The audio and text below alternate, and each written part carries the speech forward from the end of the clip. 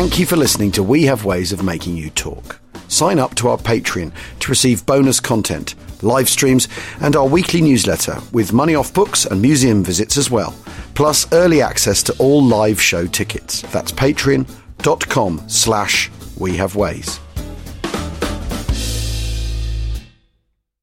A lot can happen in 3 years, like a chatbot may be your new best friend. But what won't change? Needing health insurance. United Healthcare Tri-Term Medical Plans, underwritten by Golden Rule Insurance Company, offer flexible, budget-friendly coverage that lasts nearly 3 years in some states. Learn more at uh1.com. The Hargan women seemed to have it all. We were blessed. My mom was amazing. But detectives would soon discover inside the house there were the bodies of 2 women. A story of betrayal you would struggle to believe if it wasn't true.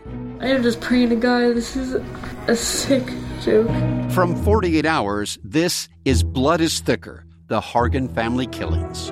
Listen to Blood is Thicker, the Hargan Family Killings, wherever you get your podcasts.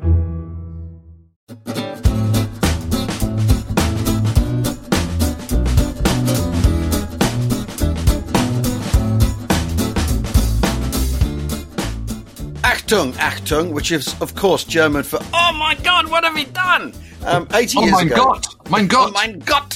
What, 80 years ago, today, June the 28th, 1942, the German armed forces launched Fall Blau, or Case Blue, the summer attack on southern Russia with the goal of capturing the oil fields of Baku.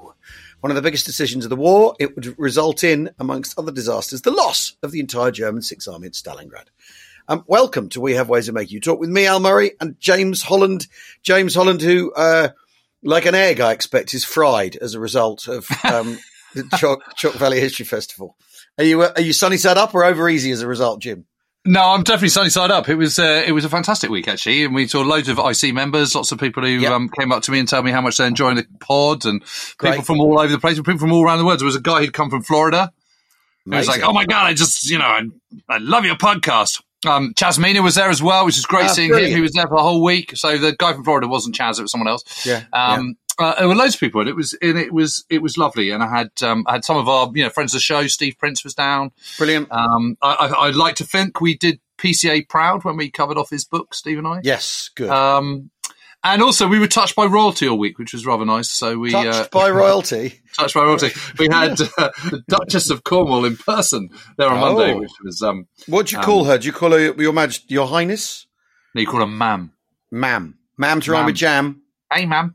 Hey, Ma'am. All right, Ma'am. And so you call her that. Anyway, she was quite game, so that was very nice. And then we had Charles II, which was.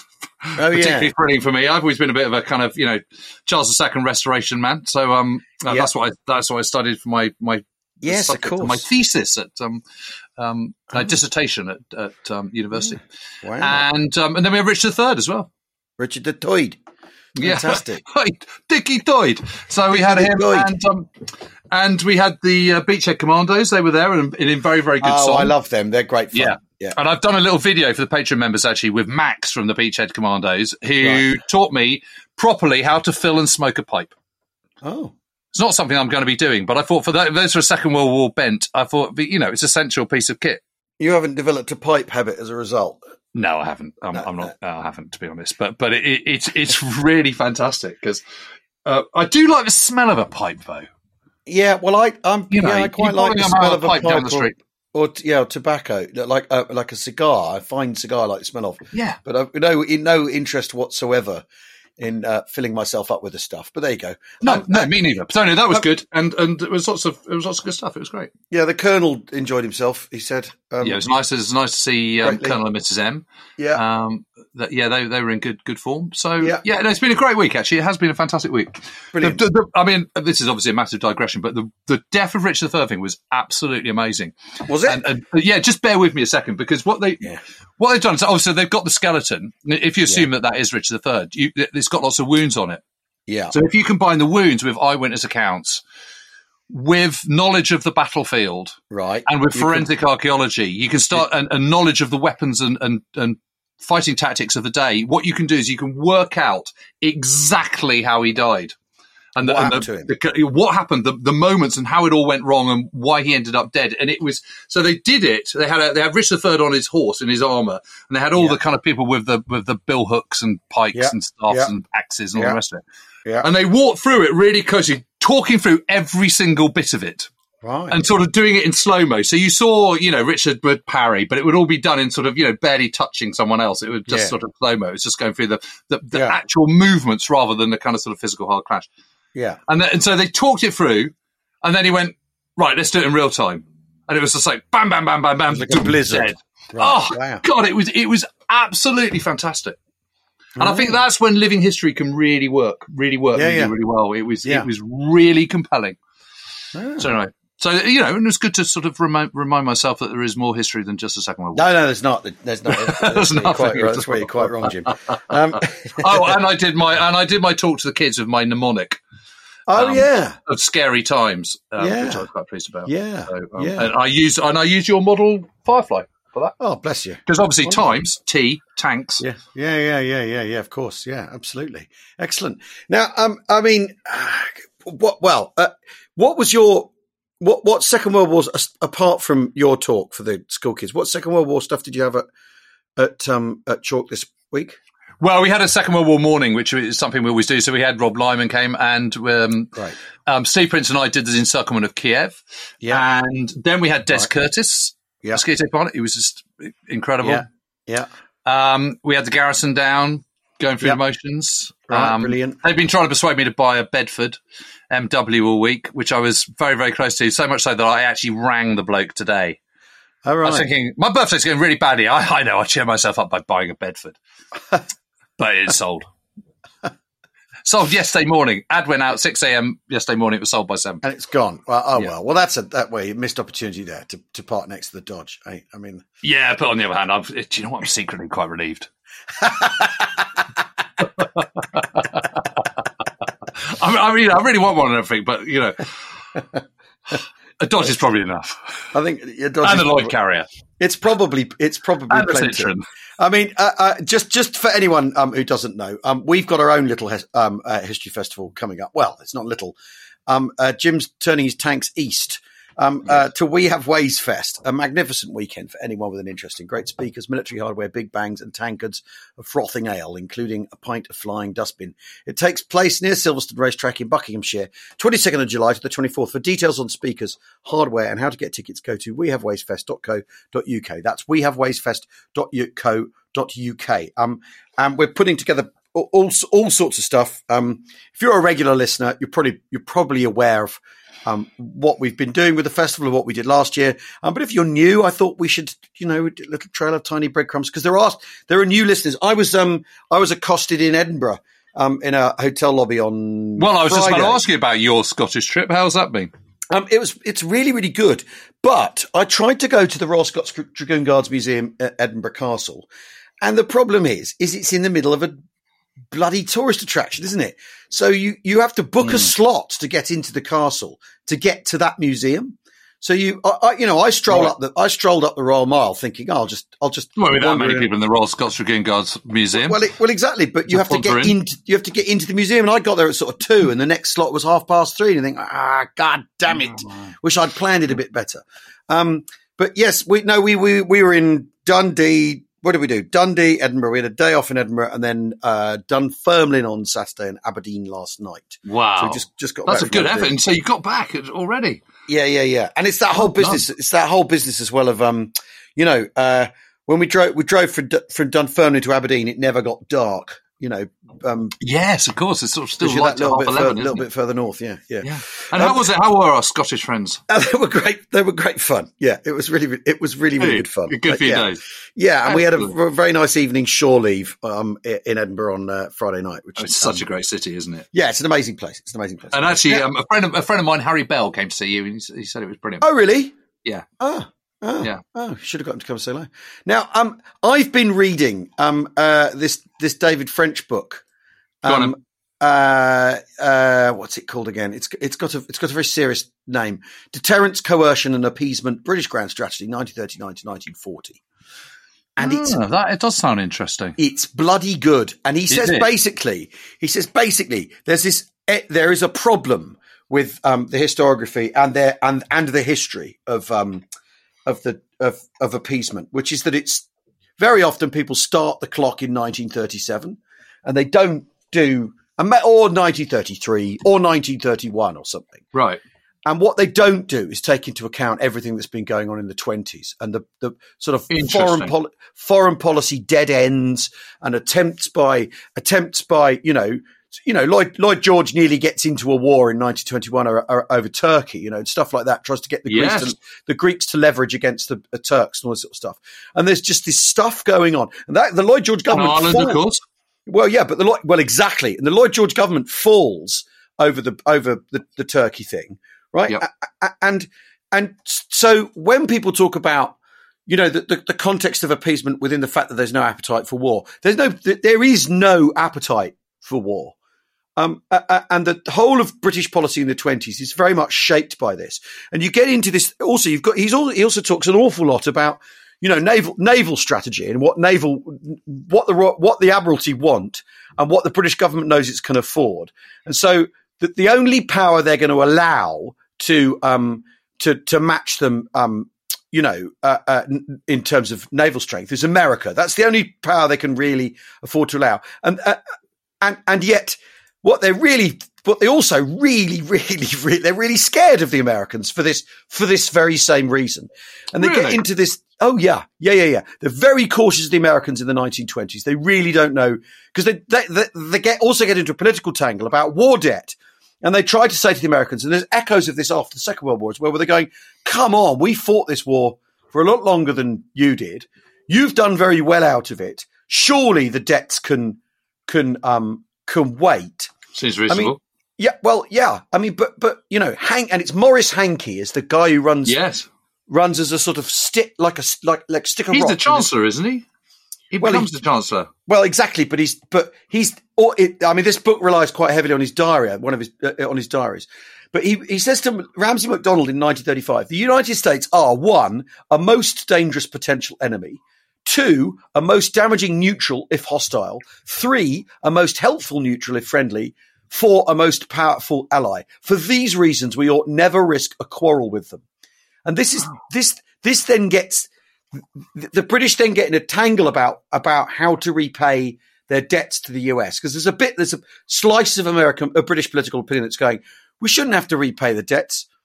It's, like we did our bit, we fought hard. And basically the big thing that's happening in the 20s and the 30s is the British political establishment getting used to the idea it's no longer financially ascendant in the world.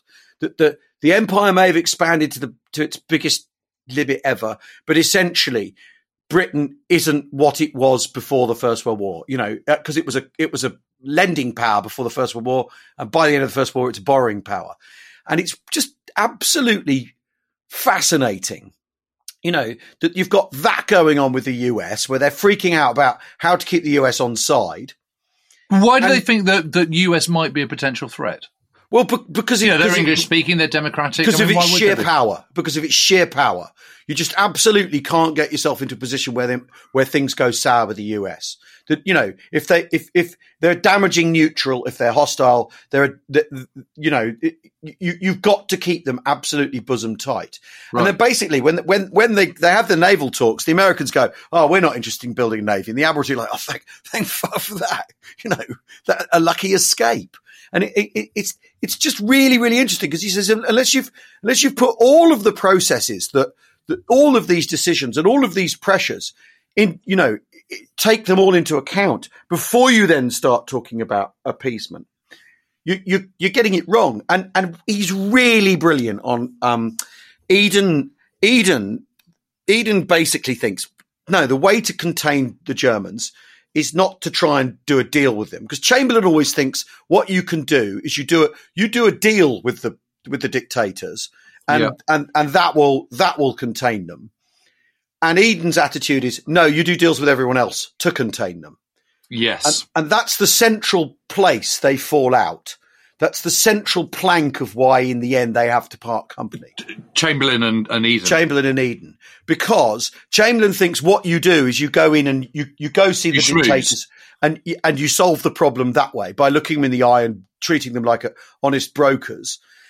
Whereas what Eden is thinking is, how do we arrange a thing that contains them? So it doesn't matter what the Germans do, they're contained. Okay, so that's interesting because Ukraine, Russia, the EU and America are taking the Eden approach. Yeah. Well, or NATO is basically the Eden approach, isn't it? Yes. Containment of the Soviet Union. Which is that's one of the big arguments about appeasement is that, had you created a series of alliances around Europe at the time, with Czechoslovakia, with Poland, with Belgium, with, Scandinavia, all those countries, it would have been a non-starter for Germany. Yeah. But the problem is, I suppose, there was all those alliances and entanglements in 1914 in place. Exactly. And that's the warning, isn't it? Well, you know what happened last time. Exactly. And that's exactly what's going on here. If only someone had gone and talked to the Germans in 1914, and we dealt with their whatever their grievances were, maybe we'd have avoided this whole thing. But what's really interesting, the other thing that's really interesting is the point he makes is that when Chamberlain's making his assessments, a general election is a certainty, right? There always will be a general election that he has to go to the polls and win, right? So what he says is another war is a possibility. Another general election is a certainty. Yes. Right. So, and that's the domestic political pressure that Chamberlain's under. He's not thinking there's certainly going to be a war with the Germans. He's thinking, what can I do? What can I do? Because there's an election coming, because I will face an election in 3 years' time. Because he starts off in a very strong, very, very strong position in 1937 when he becomes prime minister. He's incredibly popular. He's regarded as this extremely safe pair of hands, very confident, sound judgment. Well, he had done a good job in backing the Navy and the Air Force. I mean, what does David French say about that? Does he agree? Yeah, well, yes, he does. Yeah, he does. He says that, that they're getting things on track. And after all, they're getting things on track after a decade, essentially, of everyone trying not to spend militarily, because war is obviously profoundly unfashionable as a result of the First World War. But secondly, no one can afford it. No one can afford the rearmament that they're trying to commit themselves to. Right. Or say they're going to commit themselves to, then wriggle out of. That's how you end up with a 10-year rule, you've got to avoid spending the money. And it's about money, the 20s. All of it. And that's the situation. Because you've got the huge war debt of the First World War. Yeah. And then you're just starting to sort of get to grips with it, and you have the Great Depression, and I suppose in the case of Britain, you've got the general strike, haven't you? 1926. Yeah. Huge amount of armor, and also huge agricultural depression. Yep. So there's lots of disruption and discord. In fact, actually, it's not at all dissimilar to current times, is it? Yeah. And the chiefs of staff keep saying, "Look, we can rearm if you want, right? But we'll overheat the economy. It's expensive. Obviously what we want to do is fight an enemy. We want to take the Germans on when they're not ready for the long term, which generally they never are, is the assessment. So, I mean, it's fascinating. But then at the same time, you've got Vansittart at the same time saying, look, it cannot be concealed that the conception of war occupies an entirely accepted and natural place in the development and future extension of the Third Reich. He's saying, look, Goering and the authors of Krieg in Permanence have told us that what they want is a war. They want to create a Weltreich. And Vansittart gets fired for offering this kind of analysis. Right. And Cadogan comes in, Yeah. But it's absolutely fascinating. And just the really, really interesting stuff as well about how, in 1938 they get spending again. But one of the things that Chamberlain's really concerned about is using the rearmament basically to keep the engineering industry going. And so they disperse some of it in order to keep the skills ticking over in smaller engineering firms. And then once things are up and running, they're going to take those contracts back off those firms because they're up and running again, and they can take on, as the economy begins to recover, they don't need. Is that a good or bad idea? Well, I don't know, but sometimes but that's in the mix of the bit where suddenly Chamberlain's rearming, and isn't that a good thing? But Chamberlain's also rearming to sort of juice the economy a bit. Because he's a chancellor. He's looking at it with his chancellor's brain. Yeah. He's thinking, how can I how can I pull some financial muscle strings? Well, but there is no question that having a large defence doesn't necessarily mean you're bankrupting yourself. No, because you are creating jobs. Yeah, I mean, look at America in 1940. Yeah, I mean, emerging out of depression, what you do is you create a huge armaments industry, and America becomes rich again. Yeah. So it can work. I mean, but I think it's fascinating all this stuff about sort of going further back to the 1920s. But is he pointing any fingers against? No. It's not a guilty men book. It's not a guilty men book. It's just a kind of, this is what happened. We need to think of it in a broader context. Well, and we need to think of it in the broader context of British grand strategy. And at the start of the book, he says, "Is there such a thing anyway? What does anyone mean by strategy at this point? Is this a word that's current? Is grand strategy a phrase that's one that's being knocked about?" Because he says one of the interesting things he says is, when you look at post Cold War, has there been any British strategies? British foreign policy sort of staggers from strange decision to strange decision. And he says, but is that any different? And then he's saying, is that any different anyway? Because you've got, like I say, you've got Lloyd George thinking he needs to get into a war with the Turks at one point regarding and not having any political gas in the tank to pull that off. Ireland going, and what Lloyd George wants to do in Ireland, he's saying, let's put the place to the sword if that's what we've got to do. His track record. Completely. I mean, his track record on that is Cromwell Mark II. It's amazing, really, what he's proposing to do. And again, there is a lack of appetite, not just politically, but in the army, in the military as well, for this sort of thing, because they know how difficult it is.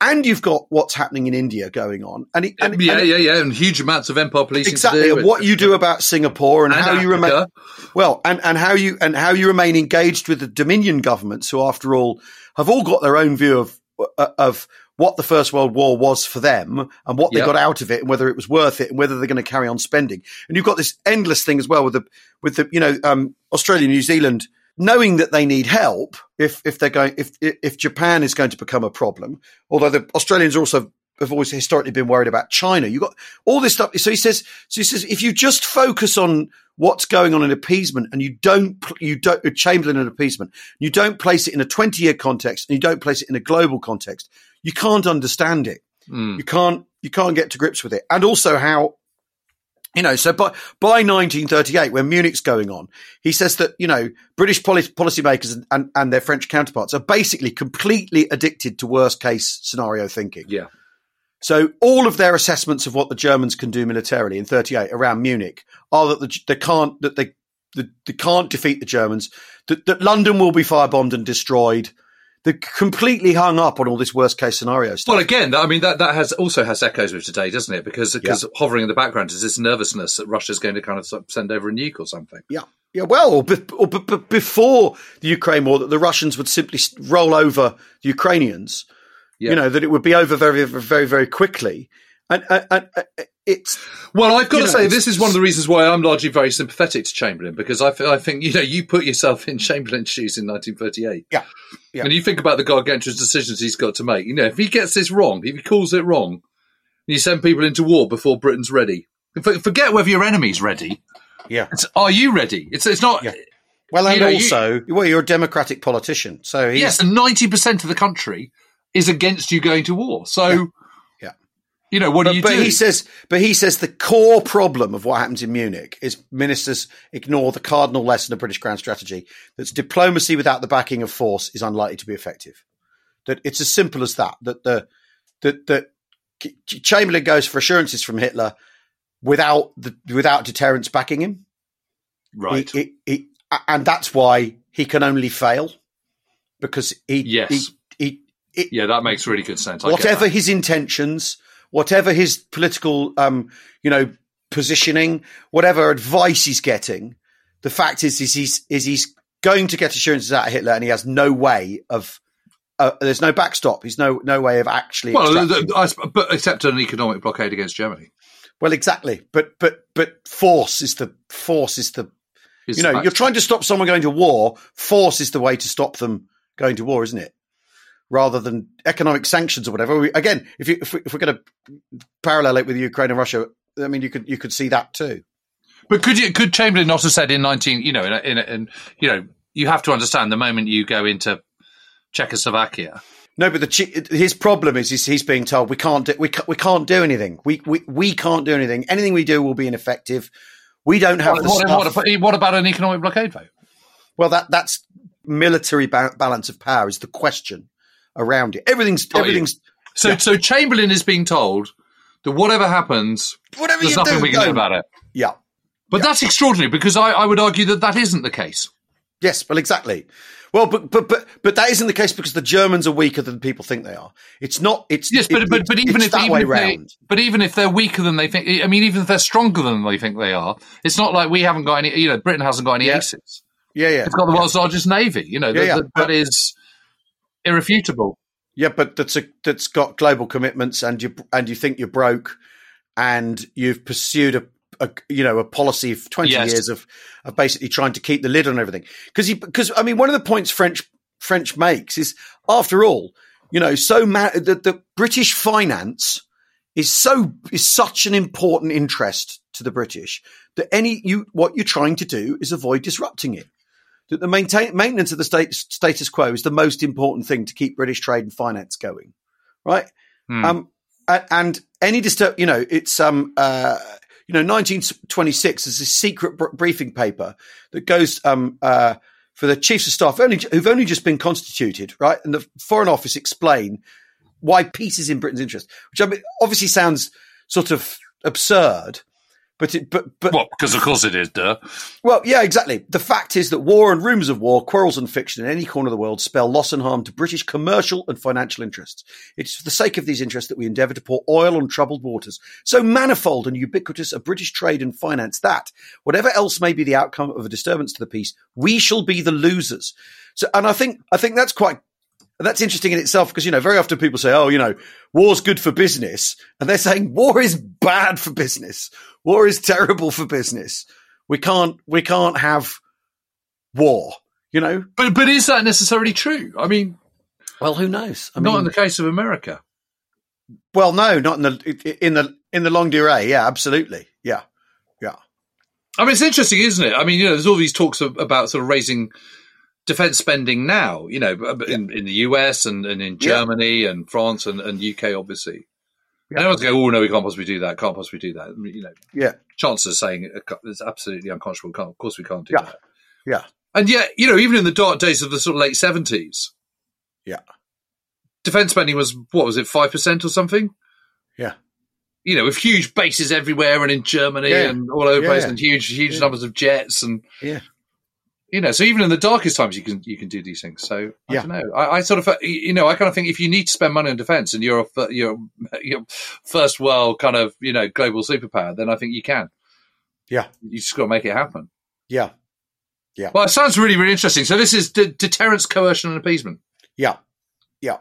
But just to your point on grand strategy. Sorry, just your point about grand strategy. It's interesting because I think grand strategy means foreign policy. National foreign policy. That's what it means in this context. And the reason he's talking about grand strategy is because that is the term that they would have used in the 1930s. Well, and also he's but it's because it's got strategy implies, I think, also sort of a military tilt. So it's what you do militarily in the world. Yes. I mean, what he's really, you know, the 10-year rule, he's fascinating about it. He says, while a decade's grace may have seemed plausible, there is no evidence that Churchill based it on any detailed staff appreciation. He just picked a number out of the hat, went for it.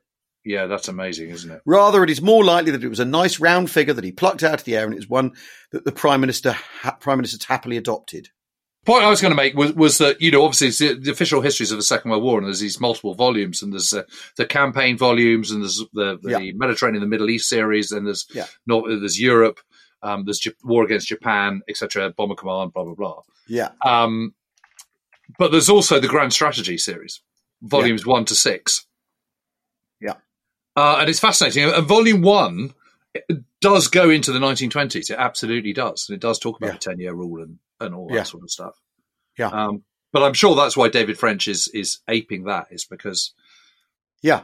And also, to a certain extent, I mean, in the 1920s and 30s, grand strategy did mean military strategy, didn't it? Yeah, it did. That is foreign policy. Well, if you're a naval colonial power, then it just does. That's if you're a naval power, it inevitably is, isn't it?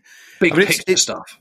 Yeah, It's very, very interesting though, because he, you know, I think you do, because after all, 20 years isn't that long, is it? I mean, it's 20 years, more than 20 years since 9/11, isn't it? And you think, you look at the twists and turns in those sort of 21 years in what you would call British grand strategy or foreign policy in this country. It's that distance, but you can't explain where you are now without knowing what happened 20 years ago, you know? And I think to try and explain what's going on if you're trying to explain what's going on in 1938 in terms of grand strategy, you can't ignore, you know, what's happening in the 20s. And, you know, this, after all, Ireland is a massive blow to imperial prestige and very much, you know, creates a feeling that you can break away if you want. You don't need to stick around. And it's a big fillip to it, Indian nationalists and Indian independence people.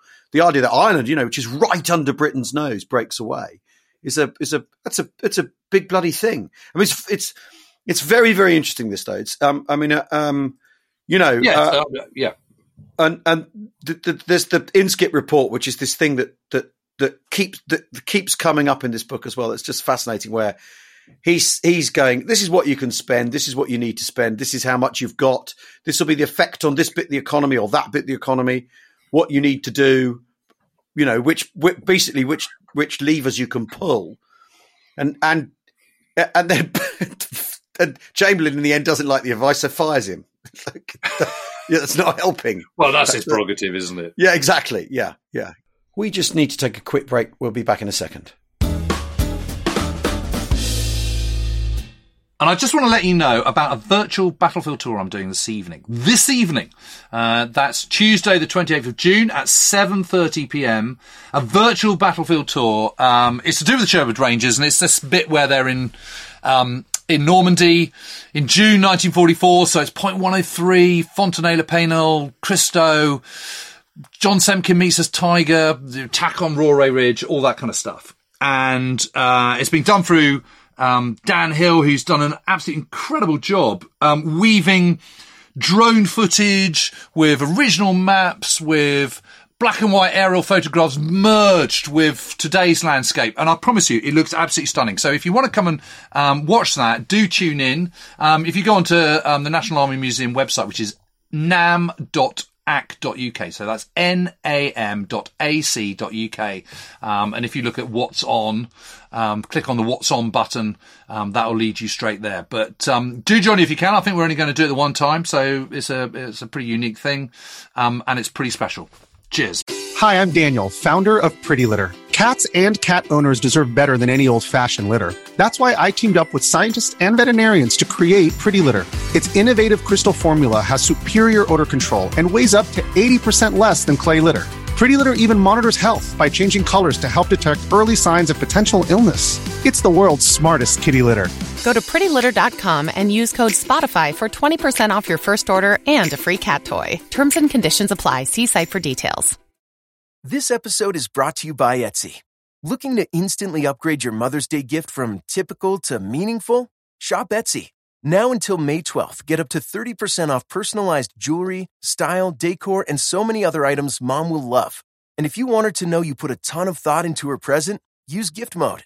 Gift Mode on Etsy takes the stress out of gifting so you can easily find well-crafted, original, and affordable pieces from small shops. Just tap or click Gift Mode on your Etsy app or Etsy.com. Then answer a few short questions about Mom, and Gift Mode instantly gives you curated ideas based on hundreds of personas. Need something original and affordable for Mother's Day? Etsy has it. Shop until May 12th for up to 30% off gifts for Mom. Terms apply. This episode is brought to you by Shopify. Whether you're selling a little or a lot, Shopify helps you do your thing, however you cha-ching. From the launch your online shop stage, all the way to the we just hit 1 million orders stage. No matter what stage you're in, Shopify's there to help you grow. Sign up for a $1 per month trial period at shopify.com/special offer, all lowercase. That's shopify.com/special offer.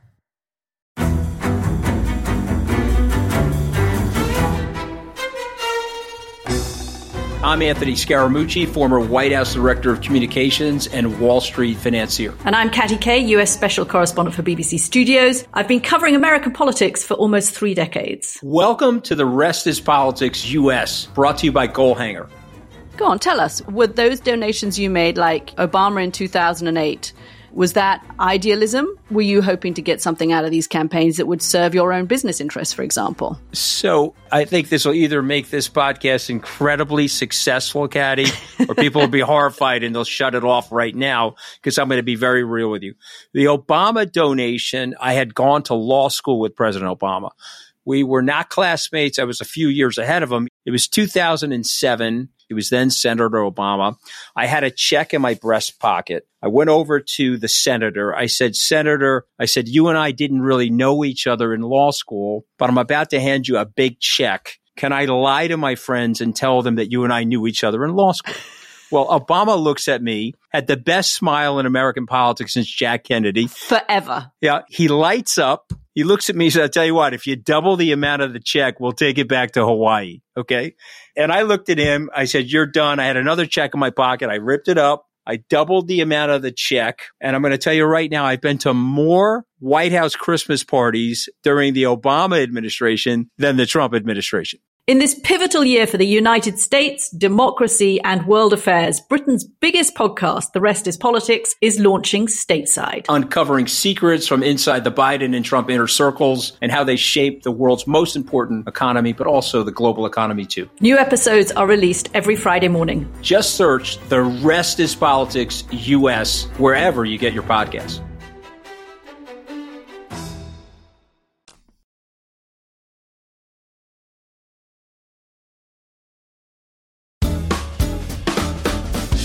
Welcome back to We Have Ways of Making You Talk with James and me. We're talking all sorts of stuff. Digressions galore. Where do you sit on Chamberlain? Well, I don't know. I mean, I sort of, in my reading of it, the problem is that you get this thing where he starts pooling less advice, pooling less opinions. And he becomes more and more, he basically takes over foreign policy. He's not listening to his foreign ministers. He's not really listening to the Foreign Office because they're not telling him what he wants to hear. And he gets rid of people who are going to argue with him, like Vansittart, and his pool of opinion shrinks. And so his ability to assess the situation that he's facing diminishes consequently. And so I think by the time he thinks he's pulling a rabbit out of the hat in Munich, the advice he's getting is so sort of narrow. Yeah. That he's become completely blinkered. He can't do the big picture. He also, for all the while that he's got people advising him militarily in a worst case scenario way, he's thinking, man. Well, yeah, but they're wrong, like with their worst case scenario assessments of what the Germans are capable of. But he's not thinking in terms of worst case scenario in the way he deals with Hitler. He's giving him the benefit of the doubt, or the dictators rather. He's thinking he can use Mussolini as an intermediary. And this is all about trying to keep the plate spinning, not trying to avoid an encounter, because after all, that's better than a war. But it's this simple thing. Vansittart knows that the Nazis are geared to war, and that they're talking about having a war one way or another. But Chamberlain just can't believe it. And the problem is, I think, because he's narrowing down the number of people he talks to, that opinion's never going to get into his bubble. It's never going to give him pause.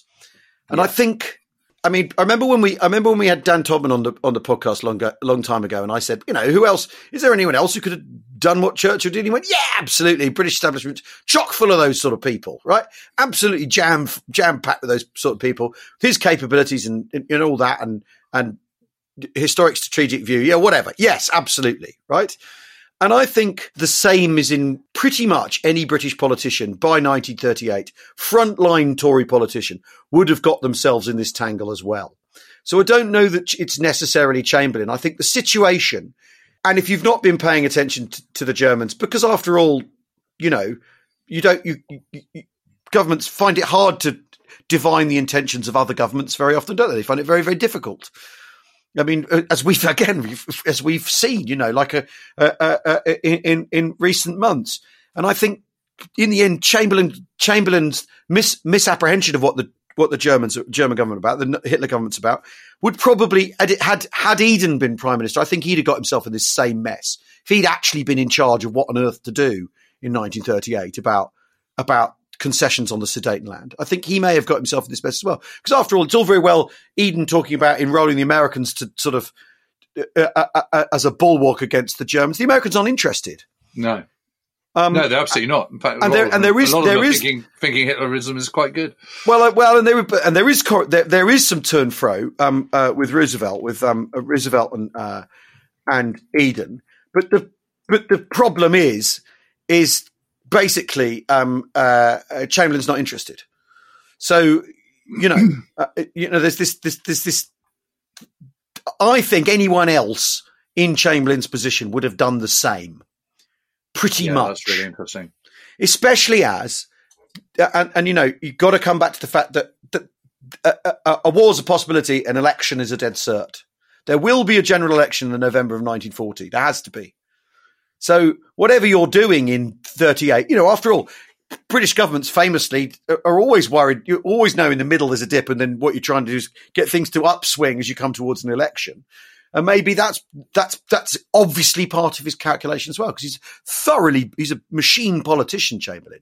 One of the criticisms about him is that, he hasn't had any military service. He's not so sort of attuned to it. But there's no question about that. He doesn't have that kind of military understanding, that absolute love of history that someone like Churchill does. Yeah. The flip side of that is, his military advisor, the way it's set up is still Hastings Ismay, who ends up becoming Hastings Ismay in September 1939 is not military advisor, military chief of staff to the Prime Minister, but he effectively is. It's just it's not until Churchill comes along that he actually gets called that. But he is working in Hastings Ismay is working in Whitehall with a team of colonels and military people advising the cabinet and the Prime Minister. So there's really not much difference actually. No. And obviously once you get into a war, one of the problems, one of the big problems that Churchill has and why there's so much faffing about, what do you do about Germany is because of France being so riven by its feeble domestic politics. And by these coalitions, these multi-party coalitions. Yeah. And because we're in a formal alliance, it's not like our relationship with the United States, which is a coalition. France is a formal, signed on the dotted line ally. And you can't undertake mining of the Leeds, invasion of Sweden, mining of the River Rhine, unless both parties are going, yes. But the French, he also sort of points out, the French are also thinking, you're talking about Europe now, but perfidious Albion, Britain's reputation it's not great. outside what it thinks of. There's a funny section of it's a funny section of this book, which is all these British politicians describing what a sort of moral, our moral position is unassailable, and where the British Empire is the sheet anchor of the world, and all this stuff. And the rest of the world is absolutely believed by a huge number of people. Oh no, it's that's not hyperbole. That's not jingo. It is jingoism by today's standards, but that is what people believe. It completely informs how they think they're going about their foreign policy. It completely informs their attitude, and the rest of the world is going, "Oh God, they're bloody British again." That they're grandstanding, but you can see, can't you, that when it comes to military operations, France is going bloody British. Okay, they were allies last time. They came, and they strut around thinking they're in a place. But look at the size of our army. Look at theirs. Who's doing the lion's share here? So obviously they have the, in the French mind's eye, they have the majority vote. Yeah. But they're stymied by their, by the divisions within their politics and this huge multi-party coalition. And sort of, God knows how many prime ministers in 3 years and all the rest of it. Yeah. It's just, Lord Cruz, the ambassador to Paris, he says, without boasting about national morality, I think we can claim that our standard of concerted action is in this respect different from that of our friends here. He's saying the French are no good. And then, but then when you get into what other countries think of Britain, it's really brilliant. 1921, Le Temps explains that when British policymakers are suspected of setting a long time in advance complicated snares for their adversaries or their friends, when they are stigmatized as typifying perfidious album, a profound error is committed. No greater mistake could make. There are no snares nor wiles in the British character. What is taken for perfidy is only egoism, robust, quiet, and contented egoism, which is impossible to placate for the simple reason that it is unaware of its own existence. So that's the French Le Temps, their assessment of the British foreign officer, character. And then the Russians, Red Army soldiers in 1927 are told that perfidious Albion was intent on creating a ring of hostile powers as a first attempt to crush. Because the other thing is the other massive thing in all this is the Soviets. Of course. You get, and throughout the 20s, there is this idea that there's basically a Bolshevist undercurrent in all countries seeking to try and undermine and they're seeing the British are seeing reds under. They're not saying it, phrasing it this way. They are seeing reds under the bed absolutely everywhere. And that's also feeding into British grand strategy. So if you look at Britain, and Britain has this ancient monarchy. It has an aristocracy, an entitled and ennobled aristocracy, and you cast to Russia, which had all those things. But had them overthrown. Of course, those people at the top of society are going to be worried about the westward threat of communism. I mean, that is one of the reasons why so many people accept the Nazis in France for exactly the same reasons. It's why so many people in Germany go along with the Nazis, because it's a bulwark against communism. But for the British, it's global. So they're worried about Bolshevik intrigue in Afghanistan in the 20s. They're worried about it in Iran, in Turkey, that Turkey's going to go Bolshevik, and this is a big thing that is worrying the British strategic assessment of the world. And obviously that's why in 1938-39 you still can't quite bring yourself to do a deal with the Russians. Yes, exactly, which is why the opportunity in the spring and summer of 1939 goes begging. Yeah. And when you do send negotiators out to Moscow, they're pretty C-list. From both French and British perspective. Yeah, it's a fascinating book, this, though. I mean, I would, like I said when we start talking, that very often the problem is when people talk about this, they start in 36 or they start in 33. Yeah. And you've really got to have the 20s. You've got to go deep. Or you just 10 years further back, really, to sort of properly weigh what's going on. I mean, it's very interesting, contrast between Chamberlain and Churchill, because Churchill actually, at the time we're talking about, is really bad at politics. Chamberlain is a party political operator supreme. That's why he's prime minister. That's why he's so popular as a prime minister. That's why he's basically flipped a national government into a conservative government in this, That's what happens in the 30s. The Labour are basically squeezed out of the national government. It's a Tory government, essentially.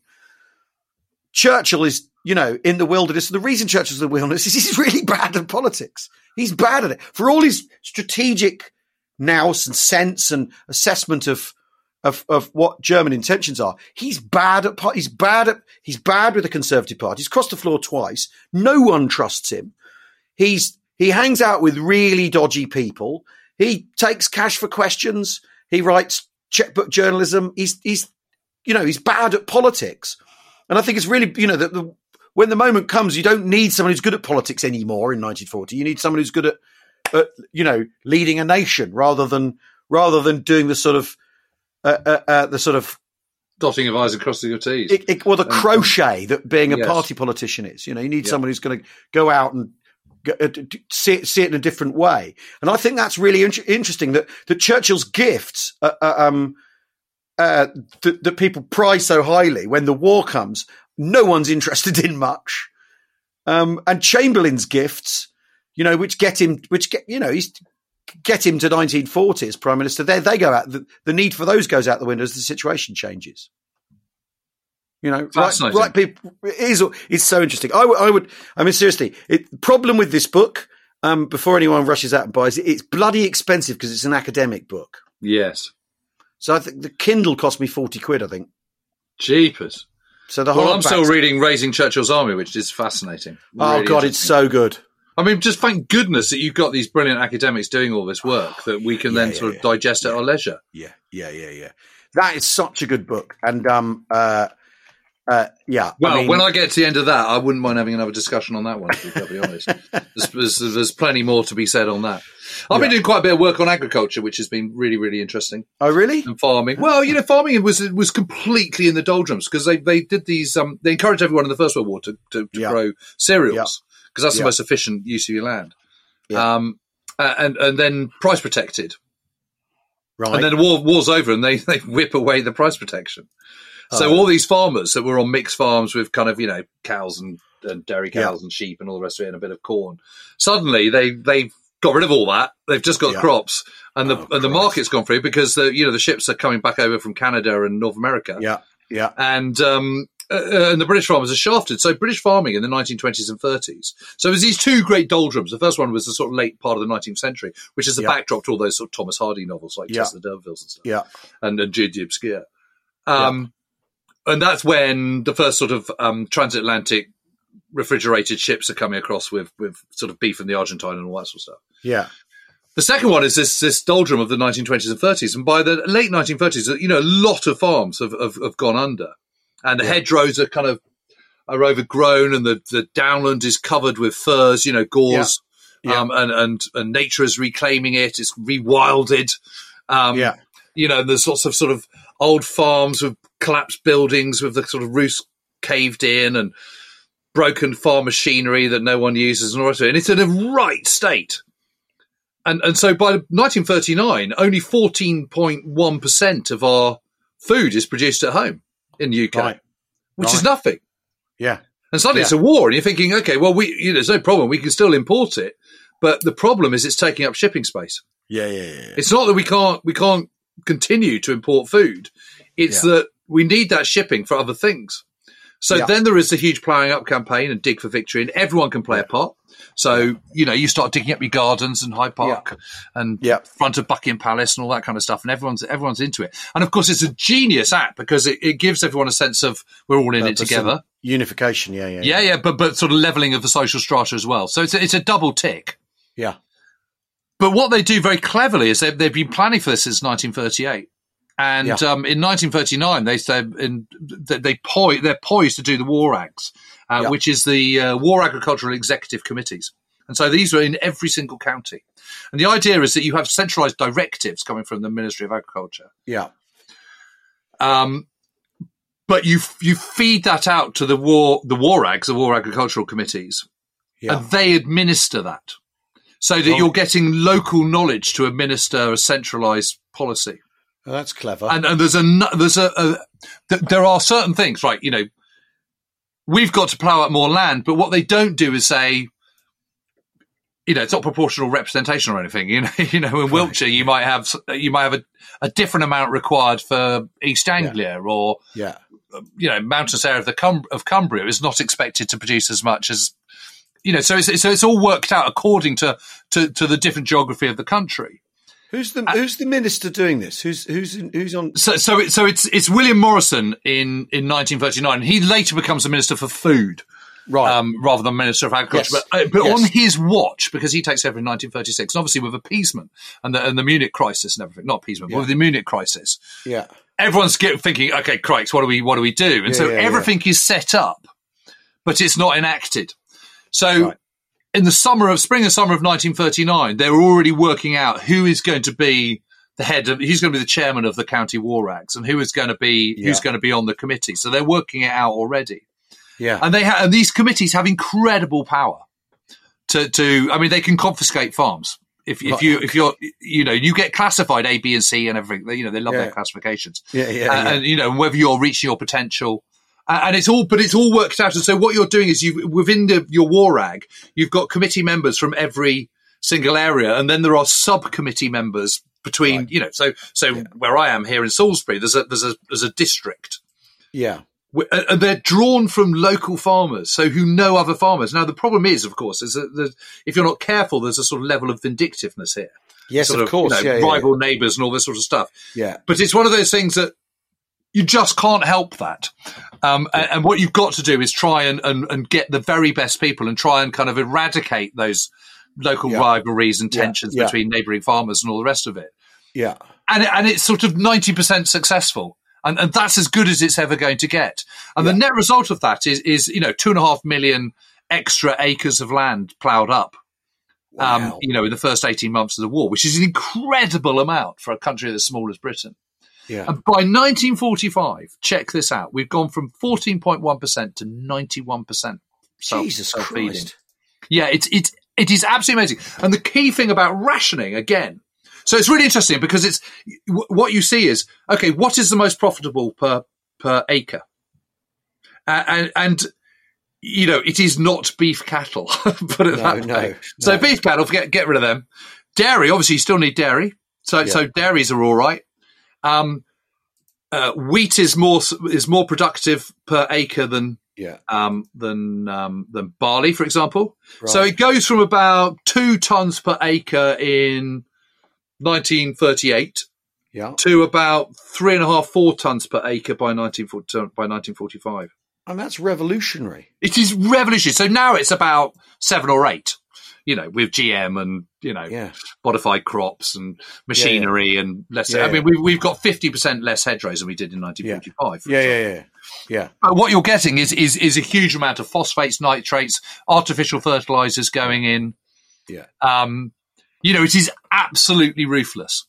Huge amount of machinery going in because, of course, machinery reduces your requirement for manpower. Because even if you're a farm labourer, you are exempt from military service.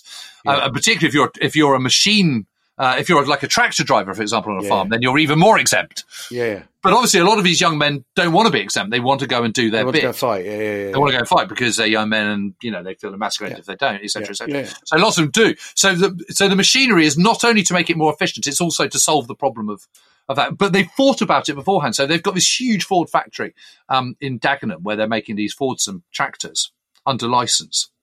And the government and the war rags have a pot in which they can buy machinery.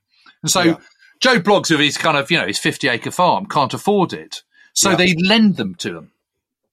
And they do kind of HP and all this kind of stuff. Amazing. So that a farmer who can't afford it can afford it or can get access to it. And there's this incredible amount of flexibility in all this.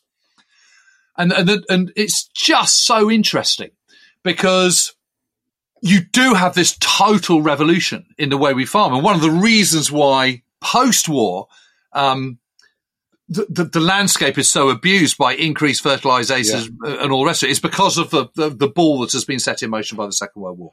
Yeah. And what they do at the end of the Second World War is go, right, we've got to be in a situation where we've got to be food sufficient. So we have to price protect, all this kind of stuff. So 50s, 60s and early 70s are, until we join the EEC, are a time of absolute boom for farmers. Yeah. Which is then, and then instead of doing price protection in once we join the EEC, then it becomes subsidies for, you get the Butter Mountains and all the rest of it. And agribusiness is sort of mutated by the effect of the EEC. Yeah. But that's why we're in a situation now, all these years later, that you've got, chronic soil erosion, exhaustion of soil.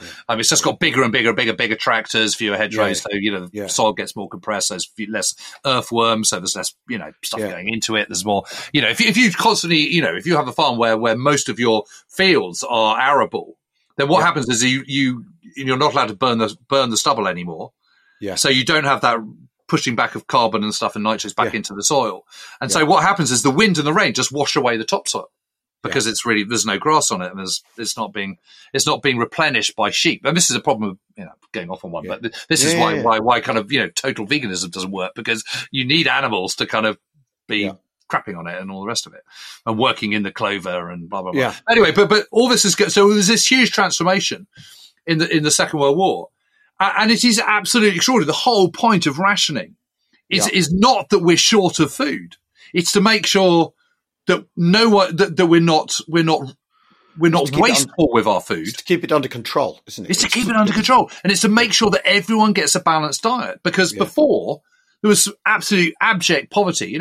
Some of these sort of, industrial towns in the kind of sort of real working class areas, people living off bread and dripping and all that kind of stuff. Now they're getting a balanced diet with proper vitamins and carbohydrates and protein and all the rest of it. Less. And so the nation has never been fitter. And that's great news because it means that, your guys going off to war are fit and healthy, but it also means the guys in the factory are fit and healthy. And if they're fit and healthy, they have less days sick, which means your production goes up. And the counterpoint of that, of course, is the German way, which is have lots of slave labour, which you really undernourish, and they, work them to death, and their production is worse. Well, the Soviet way is the collective farm that starves its occupants as well, because you've politicised farming itself. God, how interesting, Jim. Yeah, it really is interesting. It's been absolutely fascinating doing this. And one of the guys who's one of the most prolific writers about farming in the Second World War and indeed in the 1930s, a guy called A.G. Street. And he lived literally about 6-7 miles away from where I am, at Ditchhampton Farm, which was at Wilton. And he's fascinating. He wrote this book, which he published in, I think, early 1944 called Hitler's Whistle. Right. And it's about his farm and farming and how the farming community considers itself the fourth arm of the armed services. This is absolutely vital. Amazing. And people like Laurie Lee are writing essays and booklets and pamphlets for the government and stuff. I mean, it's and it's beautifully crafted, and it's tapping into this notion of the great yeoman of England. And and as soon as you start reading this stuff, you're immediately thinking sort of sheaves of golden corn and and sort of the distant bleat of sheep on the chalk downlands and all this kind of stuff. I mean, and shepherd's crooks and whatnot. I mean, it is absolutely amazing. It has this incredibly powerful resonance, all this writing, even now. Yeah, that's funny. I mean, you say that in the bucolic Chalk Valley. I wonder whether reading it here in West London with a bloody A4 going past my anyway. Well, you might feel even more nostalgic. I might have hankerings for Albion. Anyway, that's probably all we got time for, Jim. Yeah. This Thursday, by the way, everybody, we've got an American-themed episode as James catches up with Rob Citino to discuss Pearl Harbor. Thanks, everyone, for listening. Don't forget, we have wastefest.co.uk for all your Second World War festival needs. 22nd to the 24th of July in Buckinghamshire. We look forward to seeing you there. Thanks, everyone, for listening. See you soon. Bye-bye. Cheerio.